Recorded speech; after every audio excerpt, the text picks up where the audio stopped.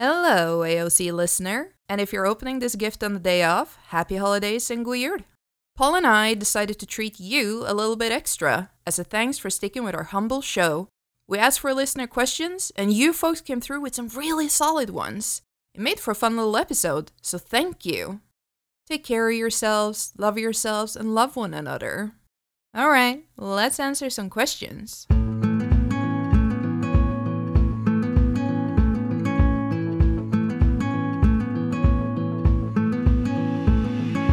Hi, I'm Paul Duffield, a comic creator who has just finished laying out a comic at work, which is really cool, and I'm excited to see it being printed. Hi, I'm Joss. I'm getting tattooed tomorrow, so we're doing an early recording so this little baby boy can get early to bed. So straight out the gate, we're starting with Elvea from Blue Sky, and they're asking, what stories would you love to see retold in a comic format?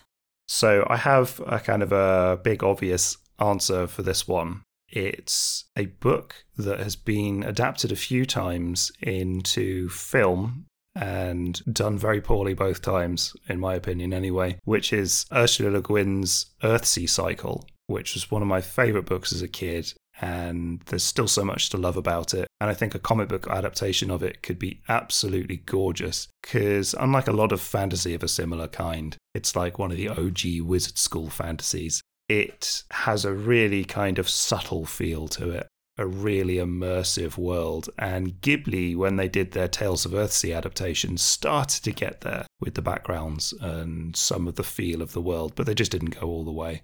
I'd absolutely love to see a comic that completely nailed that. Yeah, I've only watched the Ghibli movie, and I've only watched it once. From what I remember, it was very confusing. It felt like they just started somewhere and ended somewhere and left a lot to be desired. That's almost literally how you describe the choice about the adaptation. So there are 3 principal books in the Earthsea Cycle. Then there's a 4th, which was written later. And then there is also a series of short stories in a 5th that was written even later than that.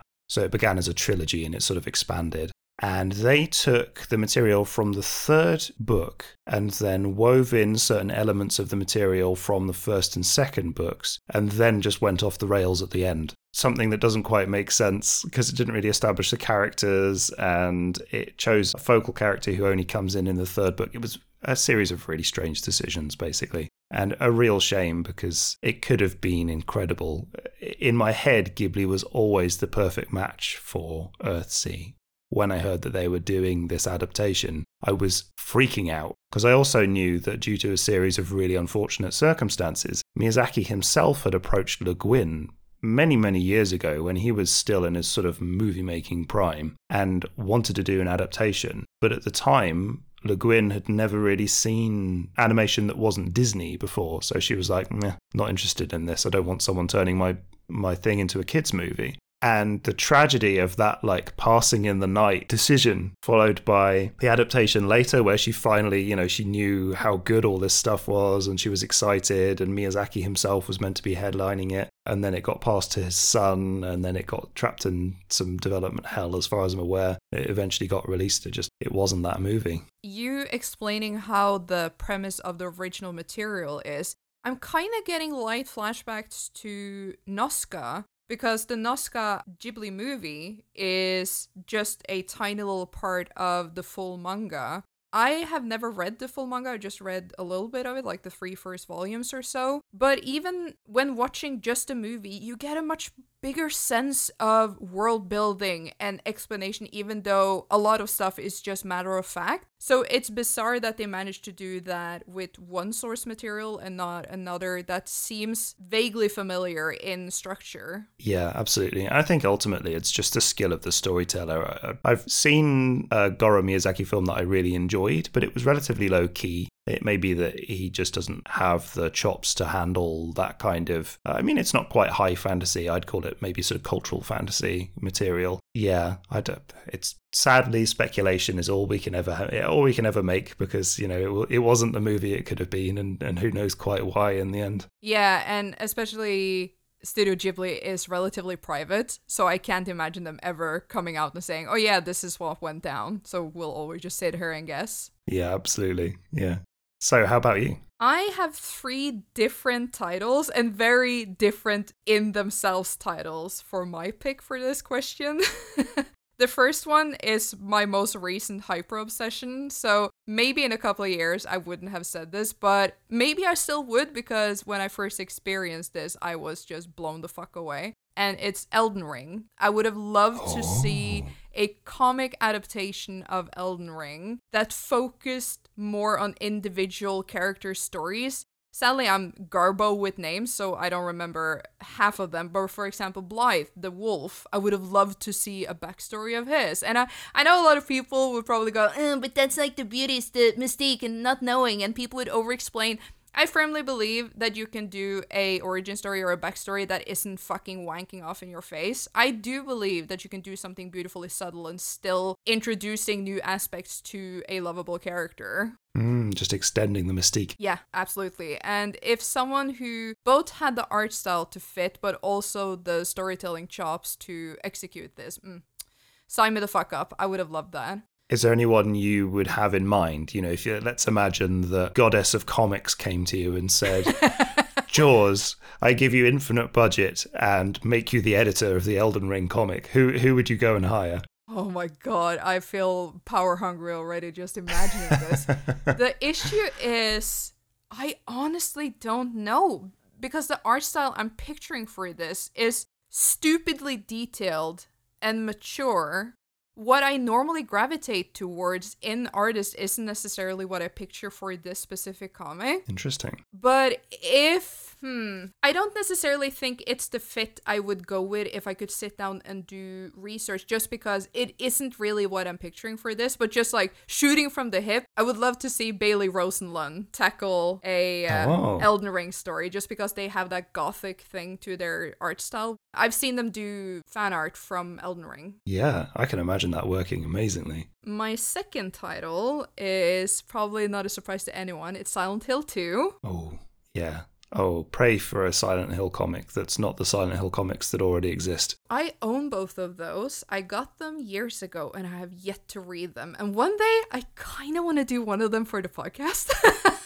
That'd be interesting, because I read them a very long time ago. I remember being disappointed at the time, but that doesn't necessarily mean much.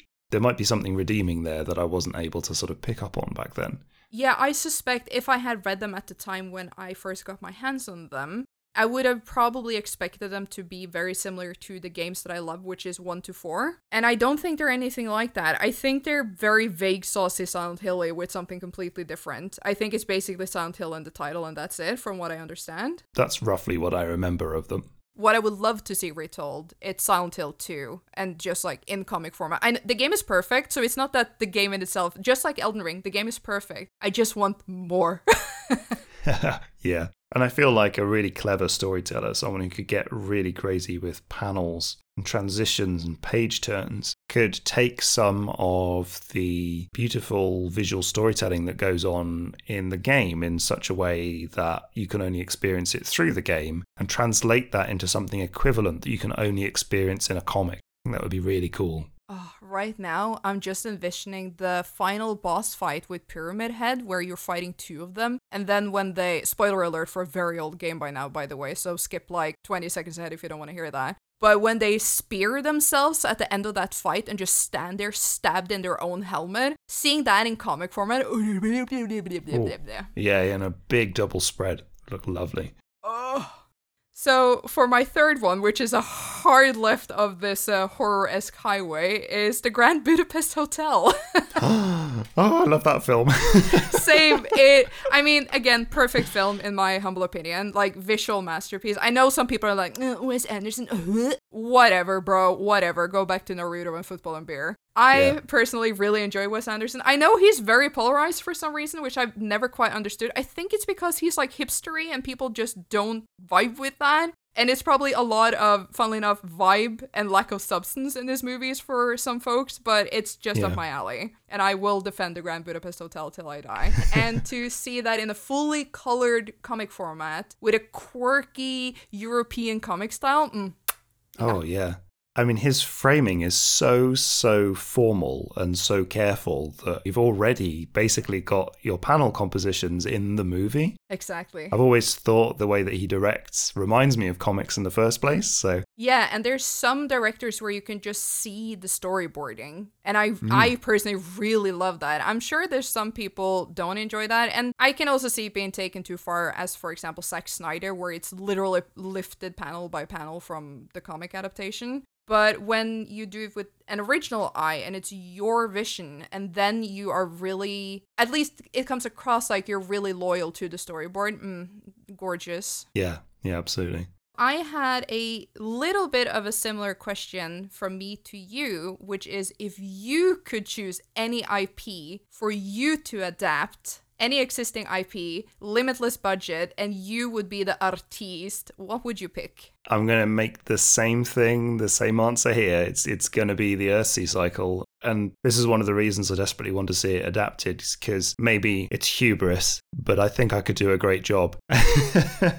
So if someone with infinite budget out there who just desperately wants a comic adaptation of Earthsea and wants to throw cash at me is listening, please do. I love this pitch. There's something about the magic in that world. It's not wave a wand and get a spell. It's not see a beautiful sparkly effect. It's nothing like magic in anything else I've come across. It's all about the power of words and the power of naming. I think there's just some beautifully subtle things that you could do with panels to demonstrate shifts of power or moments of naming, and the way that the obvious visuals of the story are going to match up with that focus on text and words and names. I can imagine decorative panel borders. Oh, it would be so good. I don't think I'm ready for it. Like, it's one of those things where if I really were to do it, I would be absolutely bricking it, because I still feel like I need to develop some more. And there were certain artists, if I could like absorb their vibes and then do it, then I'd be ready. So how about you? What would you adapt? I really had to chew on this for a little bit, and I landed on Legend of Zelda Majora's Mask, but I would focus on all of the mask quests, not the boss masks that you get from the 4 temples, but all of the side quest masks, and make it like this little capsule of slice of life within the 3 days that you have in that game. Yeah, I can imagine that really working well. It almost sounds like the format of a really popular shonen comic or something, like Quest for the Masks. Yeah, but I would want to focus on what I always gravitated towards with Majora's Mask is the mature nature. Like, even if you're playing a kid and several of the characters you're dealing with are kids, you're also dealing with a lot of adults, and you're sent on quests by and for adults. And the quest that always stood out to me, which I know stands out to most Majora's Mask fans, is the Kafei and Anju questline, where Kafei has been reverted into a child by the imp who's wearing Majora's Mask. He was supposed to marry Anju, and they had masks, like wedding masks, and you're sent on a goose chase to find those masks again and reunite the couple by the end of the 3rd day, just before the moon is striking down. And you reunite them as a child and an adult, and it's heartbreaking, because imagine you've had a partner for a long time and suddenly one of them has reverted back to being a child. Like, what the fuck do you do? It's so tragic. Yeah. Be a series of very strange tales. There's just so many beautiful, very small, intimate stories behind some of the masks. So yeah, that's definitely what I would love to do. There are some Zelda comic adaptations, aren't there? Do any of them cross over with Majora's Mask, or...? I believe every single game, as far as I know, has gotten a manga adaptation, like even stuff like Oracle of Seasons and Oracle of Ages, if I'm not completely mistaken. I haven't really looked into them because they are relatively short. I believe every game is just 1 volume. Right. And that's a lot of storytelling too. Like, all of Ocarina of Time, for example, just into a tiny volume seems very stressed. And if any of the listeners have a big warm spot for them and saying that, oh yeah, they're really, really fucking good and you're just missing out, then feel free to reach out and let me know, because I'll gladly pick one up and try. But yeah, I've just never gravitated towards them because it did strike me as weird to chuck that much story into 1 volume per game. Yeah, makes sense. Our next question is from Devo from Blue Sky. And they're asking, what's the earliest comic or comic-ish work you remember making? Do you still have it? What's the plot? I feel like that says a lot about a person. And all already laughing because mine is so bad. Oh, mine too. And specifically, it's the question isn't just what's the first comic you drew. It's also, I feel like that says a lot about you. The pressure's on. I am terrified because mine is a dumpster fire. Do you want to go first? I couldn't find. I think I still have it somewhere, but I'm not sure where. It's literally like an A4 piece of paper folded in half. And I must have made it when I was maybe sort of 10. And at the time, my only comic exposure was that I'd read a ton of a comic called The Beano, which is sort of like a weekly kids comic that was amazingly popular in Britain. You will barely find someone who hasn't read The Beano in Britain. I read it a lot. I wrote this little comic. I think the main character was like a kangaroo or something. I don't know why. And it was just a little gag comic about them working out in the gym, and then they get really, really big muscles. They try and go and impress some friends, and one of their friends like pops their muscles, and it turns out that they just wore an inflatable suit, and that was the punchline, and that's the whole comic. I don't know what that says about me, but there you go. It was just a sort of a silly 4-page gag comic. Oh my god, why is yours so cute and innocent? I am sitting, like, I'm sweating. Go on, you gotta tell.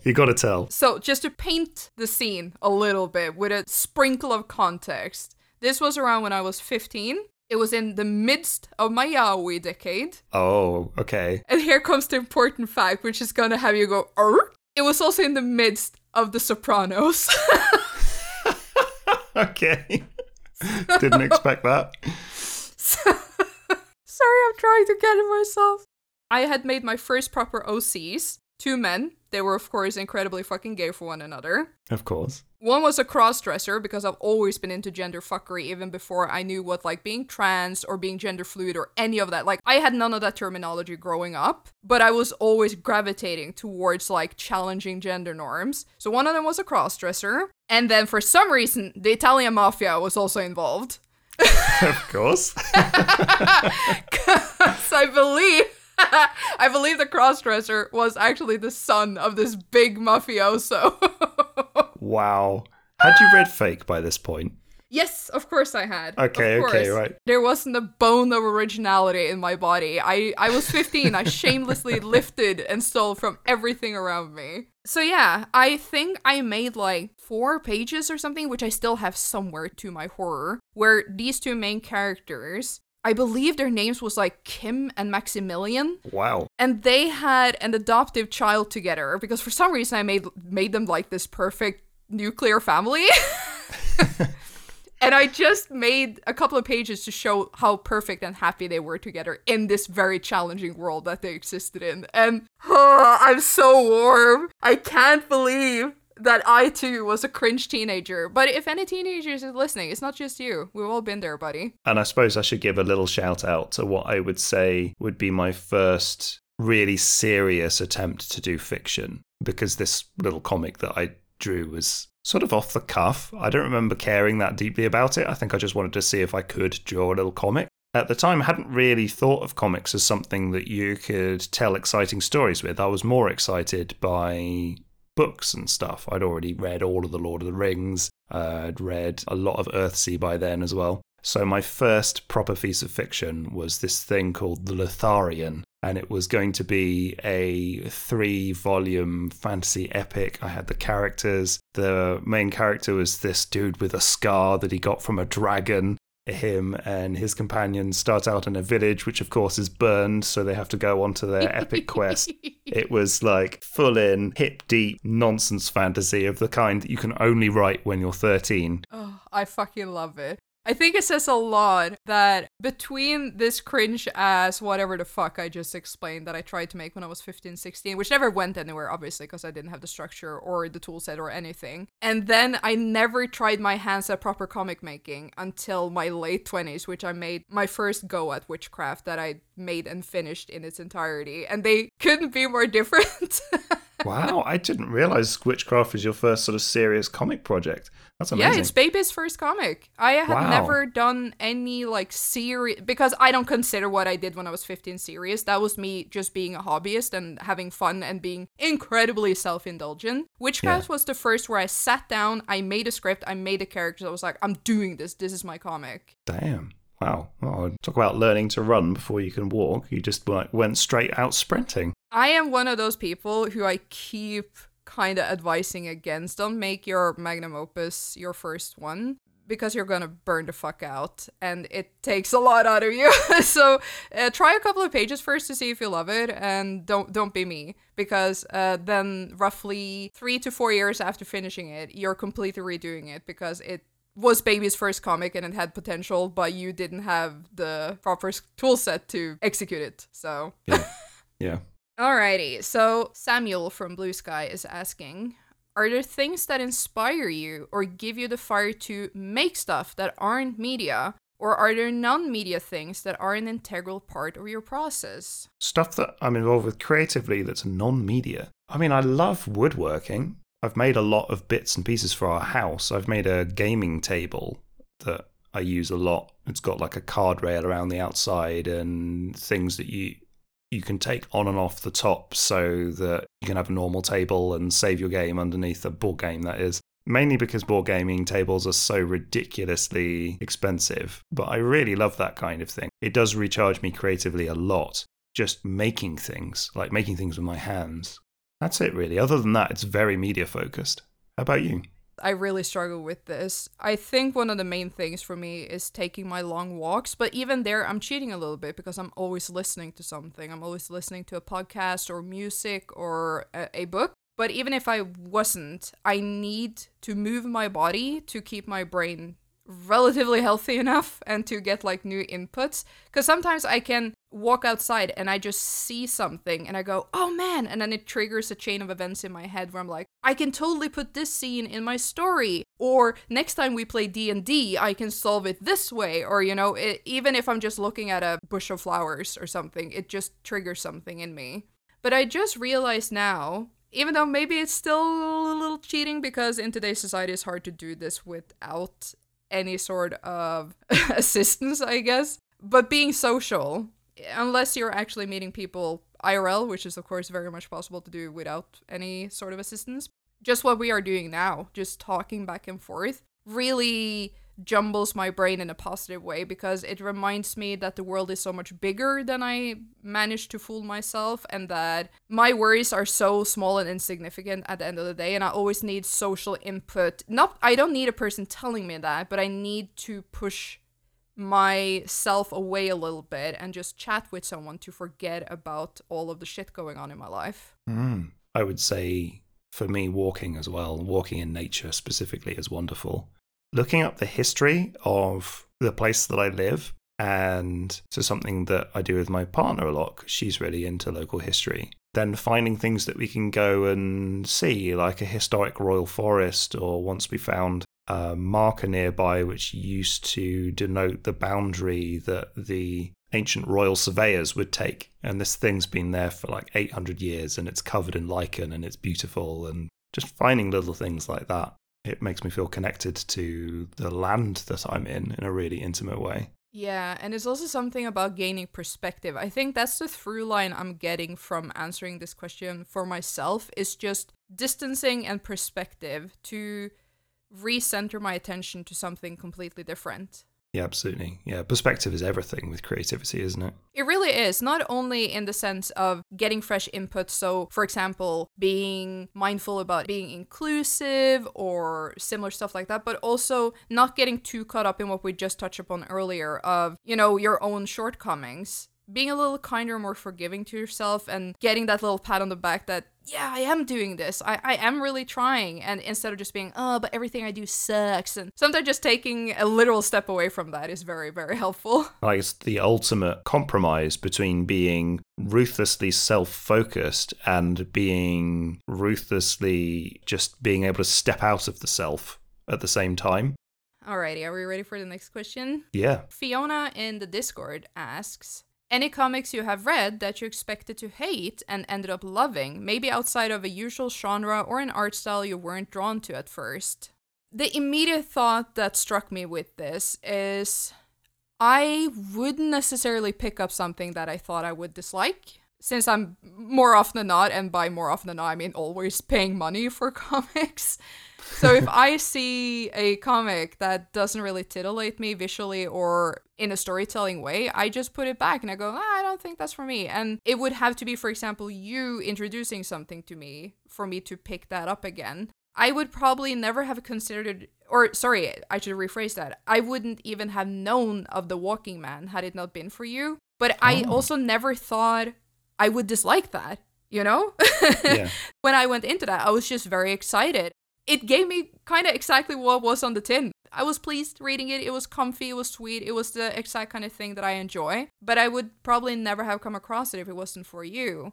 It is very hard for me to give a sincere answer to this, since I really try to shy away from the word hate because it's so overused in society. So that's why I tend to say, oh, that isn't for me, or yeah, I didn't necessarily like that.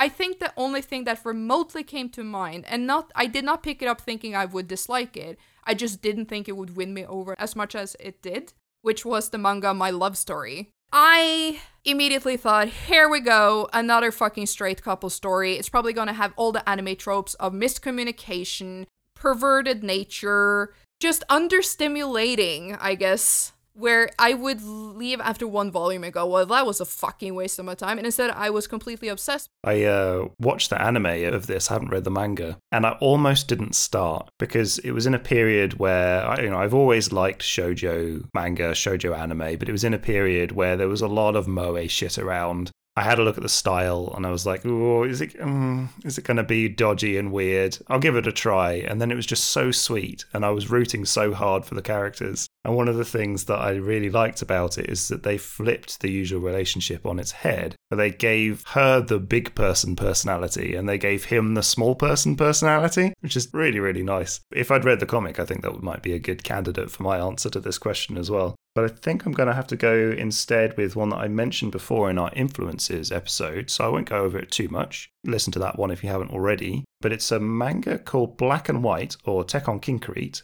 by Taiyo Matsumoto. And I remember a friend lent it to me and I thought it was ugly as all sin. Really didn't like the artwork. Gave it a go because I really respected his taste and absolutely fell in love with it. And it changed my opinion of how you should communicate with artwork. And I go into that in real depth in the influences episode. Again, I'd recommend listening to that one. Okay, so the next question that we're tackling is from June from the Discord. And they're asking, what was your first introduction to comics? I think I might have already answered that by accident, actually. I think it was the Beano. I read that from before an age that I can even remember. It sounds like I'm describing the 1920s or something like this, but you had to go down the corner store and buy it for like 50p or however much it was back then. And that was the only way you could get it. And I used to do that with my parents every week. And then eventually I'd do it with myself with my own pocket money. Looking back, I don't think it was anything special. I'd go so far as to say parts of it probably actively stopped me from thinking that comics were anything particularly serious. Because it was, without exception, all gag strips. And all pretty puerile ones as well. It was almost a surprise to me when I discovered manga later in life that it could have interesting, mature, not stupid or not funny storylines, or that it could relate to something that wasn't superheroes, because that was my only other exposure at that point. So I had two kind of comics genesis. One was reading the Beano and then enjoying comics but sort of dismissing them almost without even realizing it. And then the other one was probably reading the Akira manga. Again, same friend who lent me Black and White lent me that. That was the first thing he ever lent me. And I was like, holy shit, wow. What is this? That's a whiplash. Yeah. I was like, you can do this with comics and animation? Because I watched the film around a similar period of time as well. This is outrageous. I want to do it. That was my response. Yeah, my story is somewhat similar, but completely different titles. I started with Donald Duck Donald Duck comics was, and for all I know still is, huge in Norway. Classic. Same kind of mentality where I went, oh, this is funny, but the only comic out there is Donald Duck, and I don't fucking care about making that. And at some point I also outgrew it, so I was just like, I guess that's comics. But that's when I finally started to get in touch with manga in my teenage years. My first two, as I said before, was Fake and Naruto, back to back. And I had a similar reaction to you. I went, what? You can have sex in comics, or you can beat people the fuck up in comics? Those were my two very polar opposite reactions to reading Fake and Naruto. And that just blew my mind. So I was one of those very typical teenage kids. Today they're more typical. When I was a teenager, I, again, involuntary hipster, I was the fucking weirdo who read Japanese comics, and people were like, how do you understand Japanese? Not realizing it was obviously translated to English. So yeah. Okay. Vid from the Discord is asking, what is the comic that you've reread the most times? That one's tricky. Yeah, I struggle with this one. Gotta be very upfront here. There's few comics I religiously revisit, few if any. The reason I revisit a lot is for our show. So I'm tempted to say some of the titles that I've read before, I've now read maybe 2 or 3 times thanks to our show. And that's probably the most I've reread a comic outside of my youth, where I also don't remember what. Like, Fake is probably what I've reread the most, just because as a teen, I didn't have endless access to media. So you started to read over, play over, watch over what you had. I also don't tend to rewatch or reread media a lot. The few instances where I have really stand out. And for comics, that's The Walking Man, I think. I love just picking it up and flicking through it and reading maybe one little story out of it. And I've done that so many times since I first sort of discovered it, and I've stared at the little preview in the exhibition catalogue that was the only place I had any pages from it for a good number of years, so much that that's definitely the comic I've returned to over and over again. And it's a really easy one too, because it doesn't demand anything of you. It takes you to a really lovely place, I think. I'm tempted to say another one for me is Wet Moon by Sophie Campbell. Ah, yeah. I have definitely read that numerous times, because I do believe I talked about this in our influence episode, so I'm not going to go too much into it. But yeah, it did really influence me for a while. But yeah, other than that, I... kind of similar to you with Walking Man. Sometimes when I feel I need a little juice or and any kind of creative input, I will also just take out a comic that I know I really enjoy and just flick through and like, how did they solve this panel layout? Or where did they place the speech bubbles and stuff like that? But sitting down and reading back to back, that usually takes years for me, because I need to kind of reset my impression of something and then come back to it fresh. Yeah, absolutely. Another comic that I've read a lot and keep on coming back to segments of is Yotsuba. It's just a really gentle comedy manga about a dad raising like a 3-year-old kid, and the comic timing in it is perfection. It's so good. I've never seen anyone with comic timing quite like the author of this.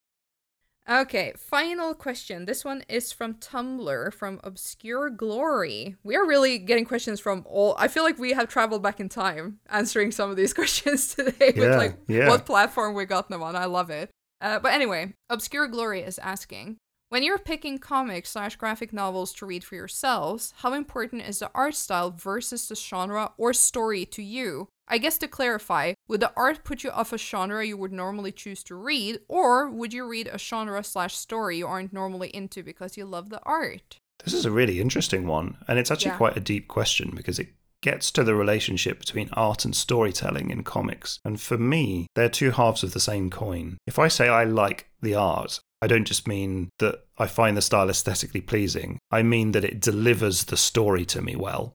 Good artwork can make the difference between a stiff sequence of dialogue and a dialogue where you deeply feel the characters. So usually speaking, if I'm looking for something, the art is the first thing that I will look at, but it won't be like, oh, I like the cover of that, I want to read the comic. It will be, I've flicked through and damn, that page is delivered well. I want to read this. Because then I know I'm going to enjoy the page-by-page experience at the very least.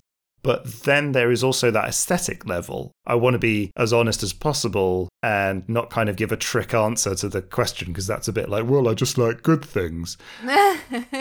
I do have really strong aesthetic preferences, and there are certain aesthetics which will turn me off, even if technically the art's delivering the story well. So a good example of that is I find it very difficult to read comics in that absolutely classic Marvel house style that was probably most prevalent in the kind of like 90s and zeros and is getting a bit more diverse now. But anything with that thick cross-hatched line work with airbrushed, deep, intense colours over the top, you'd have to strap my eyeballs to it with like tape. Fucking Clockwork Orange. Yeah, and like hold it up and turn the pages to make me read it. But I'm sure there's some good stuff that looks like that out there. Yeah, man. I'm glad you said it and not me. Because I have a record of being a DC/Marvel hater. And I feel like I don't need to fuel that fire even more. Right. I agree with absolutely everything you said, by the way. There are times where I pick up a comic because maybe the cover intrigued me or even the title alone intrigued me, and then I skim the blurb because I never have the patience to read a long blurb. So if the blurb is long as a bad year, I'm just like blah, blah, blah, blah, blah, and then I start flicking through the comic itself and see if the art style grabs me. But there's been many times, for example, PTSD Radio is a very good example, where I saw the cover and I went, oh my god, this is a great cover. Even the title alone, like PTSD Radio, that's a grabbing ass fucking title. Didn't even read the blurb. I opened it. I saw some horrific imagery in the most positive sense of the way. And I went, yep, this is coming home with me. I'm very much a vibe purchaser. It's very rare that I bother really going, what is the notes and undertones and flavor of the keg that this comic was made in? Nah, it's vibes. It's all vibes. I'm actually thinking about it in a sort of an adjacent media where the art is very important. Animation, I'm much more like you, especially if I'm looking for anime. And it's partly because I feel like I've watched enough that I get an instant vibe off the style where I can almost tell what the storytelling's going to be like just by glancing at the character design. And it's very rare for me to watch something where I get one impression off the character design and a totally different one off the watch. And actually, My Love Story is a perfect example. Yeah, I also have, of course, genre preferences and genres that I'm completely disinterested in. I think that's probably where we differ the most, where, unless I've pegged you completely wrong, you are very much into both sci-fi and fantasy, and those are probably the titles that usually has me go, no thank you, please. Right, yeah. I'm a sucker for, like, epic classic fantasy, and I'm a sucker for hard science fiction, so if you slap me around the face with either of those, I will thank you. Whenever you say that, I always picture the fucking gif of the woman getting all the sausages thrown at her face. Yeah, those sausages are fantasy stories, and that's me. But yeah, there are, of course, I mean, I've mentioned several titles today that are definitely fantasy, like Elden Ring or Legend of Zelda. So it's not that I'm going, ew, no, never. It's just that for me, it is a genre that it needs something very fucking fresh to have me go, ooh, instead of going, ugh. And it's interesting that you said you're very vibes heavy, because vibes can cross genres. Like Elden Ring is such a vibe. Yep. I'd say it's more of a vibe than a genre. Yep. I think my vibe is just delicious obscurity. I like that. If I can have some round undertone of delicious obscurity, I'm fucking in. Yep, count me in too. Those are all the listener questions we've gotten. Thank you so much to everyone who sent questions. They've been really, really, really fun to answer. I'm still totally shook that we have listeners. I have to pinch myself slightly. That we even got one question is blowing my mind. But we also had a couple of more questions for one another. Do you want to jump out with one that you had? Do you think recording this show has changed your perspective or feelings on comics at all? And if so, how? Oh boy. So I started brewing on this question because I think it's really good. I think it has matured me a little bit. It has made me a little more gentle and appreciative. When we first started talking about doing a podcast together, and I think we have mentioned this before, but I'll mention it again. My first subject idea was movies, because I feel very comfortable talking about movies. And you were like, nope, I don't want to say my opinions out loud on movies. Nope, not comfortable with that. And then I went, okay, my second suggestion is comics. And you were like, hell fucking yeah, sign me the fuck up, I'm down. And I went, yeah, just FYI, since we are both in this business in one way or another, I will be very neutral in my way of delivering my likes and dislikes, especially dislikes, because I don't want to be a cunt. I don't want to burn bridges. I don't want to look like an absolute tool. And I don't want people taking stuff I say out of context and ruin my own career down the line. I can tell in the first couple of episodes that I was like, whoa, like, as we say in Norwegian, I was sitting very fucking still in the boat. I didn't want to stir or shake anything. I like that phrase. Going through this year, and I could tell especially with the second episode, that I was much more comfortable being honest without being mean about it. I don't think I was mean, I just think I was comfortable giving my unveiled opinion. In that respect, it has just made me be a little more secure in my own opinions and allowing myself the room to voice those opinions. I guess that's not like perfectly answering how I like my relationship with comics have changed, because it's more changed my relationship with myself. I also like to think in turn that has made me more capable of enjoying what I enjoy and being fully upfront with, yeah, this wasn't for me, and not feel bad about that. Oh, that's lovely. And I think that one of the things that we cover on the show a lot is how much consuming media has to do with the self. So it's almost like you can't divide yourself out from the reading experience. And changing your reading experience is a bit like changing yourself as well, and vice versa. I think that would have to be my full answer, because that's the one that really leapt out to me first when I tried to think about this. Because I already knew I loved comics. I mean, I want to make them myself, so I am making them myself. I have nothing but love and admiration for people who have this as a profession as well. I think there's a lot of other things that I hadn't necessarily considered going into this that has changed, at least for the better for me. What about you? I think for me, it's really reignited a passion that never left, but had kind of faded because it had gotten so deeply tangled in my day-to-day work and my anxieties around my own creativity and the highs and lows of how well I was doing with whatever comic I was working on, that I'd lost that spark that motivated me to pick up comics and just read them and have opinions and get excited about them. And doing this show has just completely reignited that for me, which has been wonderful. Reading comics and only thinking about them in their own terms and then having great conversations with you about them, it's been a proper treat. That is such an important thing that you mentioned there, because through doing this podcast with you, I really come back to having such a wonderful and healthy conversation with a friend about something I enjoy. Just gushing about something. It's a trait that I completely lacked later in life due to my isolation, where you can go online and be like, oh, I really like this, and that's fun, but it's not the same as doing it with someone you're comfortable with. No, because it's never a conversation, is it? It's just sort of someone will come along and tell you what they think as well, but unless you take it to the DMs, you don't get that nice backwards and forwards. It's actually funny, not to get like too deep and real and main, but that's kind of how our entire friendship started, because I was back on Twitter. I made a post where I was like, hey, I'm looking for stupid, bad, but so bad it's good fantasy, aka The Legend of the Seeker. And you were like, say no more. You're talking about Legend of the Seeker. Someone rang my fucking bell and you slid into my DMs and we just like for ages about Legend of the Seeker. Yeah. That's it. You've got to take it to the DMs. Oh, I love that we bonded over that absolute trash fire. And no joke, when you started answering the first question today about what kind of IP you would adapt, I almost hoped you were going down the path of saying Legend of the Seeker. Oh my god. Oh, there's a part of me that would want that to be the case. No joke, Paul. Down the line, I would love if we collaborated on the Legend of the Seeker comic. Yeah, even if it's just like a 5-pager or something. Just like a little fan scene. We're the dying breath of the fandom of Legend of the Seeker. My question for you is, what comic that we covered on the show this year did you end up enjoying the most? And did you have any comics that we didn't read for the show that you enjoyed in your own time? Cool, this is a hard question. We've covered some great stuff. Outside of New York, there hasn't been a single dud. Yeah.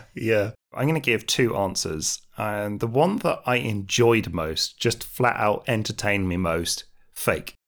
We had such a fun episode recording it, and I had such a blast. It was such a nostalgia hit reading it, even though I'd never read it before. Oh, that makes me so happy to hear. Absolutely loved it. And then I'm going to go for my top sort of technical pick. I loved everything about this, and because it was short, it was also sweet. I'm going to go for Radesha.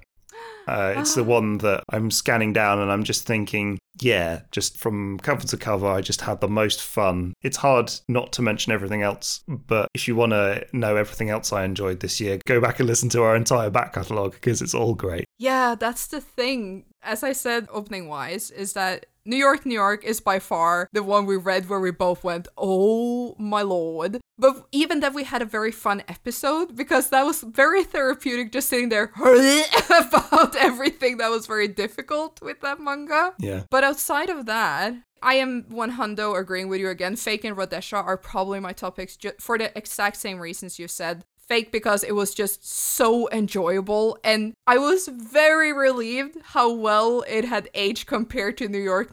So it was just like, thank mamma mia that this held up so much better, or I would have to like throw out one of my dearest possessions. And then, of course, Radesha for everything that we already touched upon in the episode itself. But I will also say 2 standouts for me is one that's actually not out yet by the time we're recording, but it will be out by the time this episode drops, which is It's Lonely at the Center of the Earth by Zoe Thorogood. That episode was just purely cathartic for me to record for very personal reasons that I'm not going to go into here, because then I will have to trigger warn this episode as well. And The Prince and the Dressmaker, in a kind of Uno reverse, I felt it was cathartic for you, and we had some really loving, interesting conversations, both about ourselves and the comic itself. Yeah, if I had to pick my favourite shows to record, like just pure what it was like to have the conversation, I think Prince and the Dressmaker would be up there. Probably side by side with Fake again, because, you know, the whole package, the episode was so fun to record and the book was so fun to read.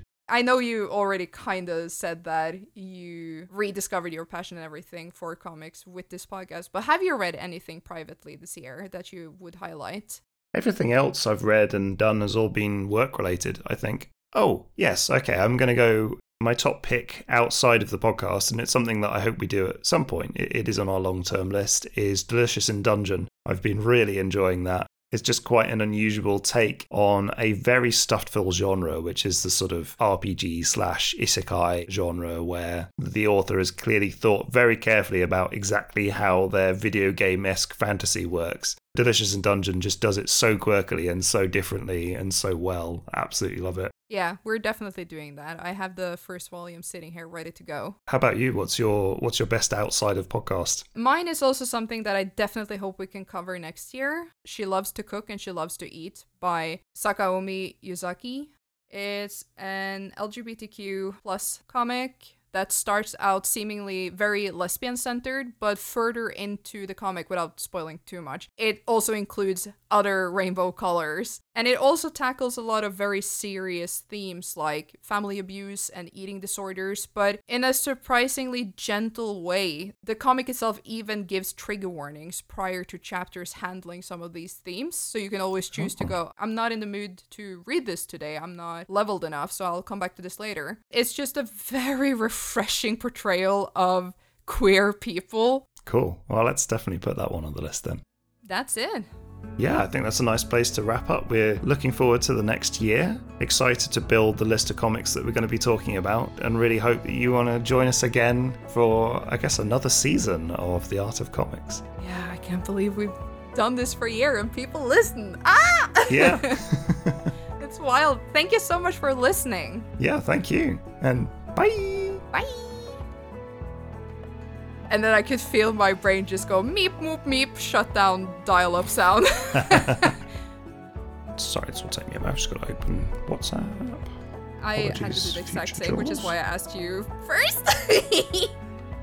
Alrighty, I guess we should still do the hello, I'm blah blah format.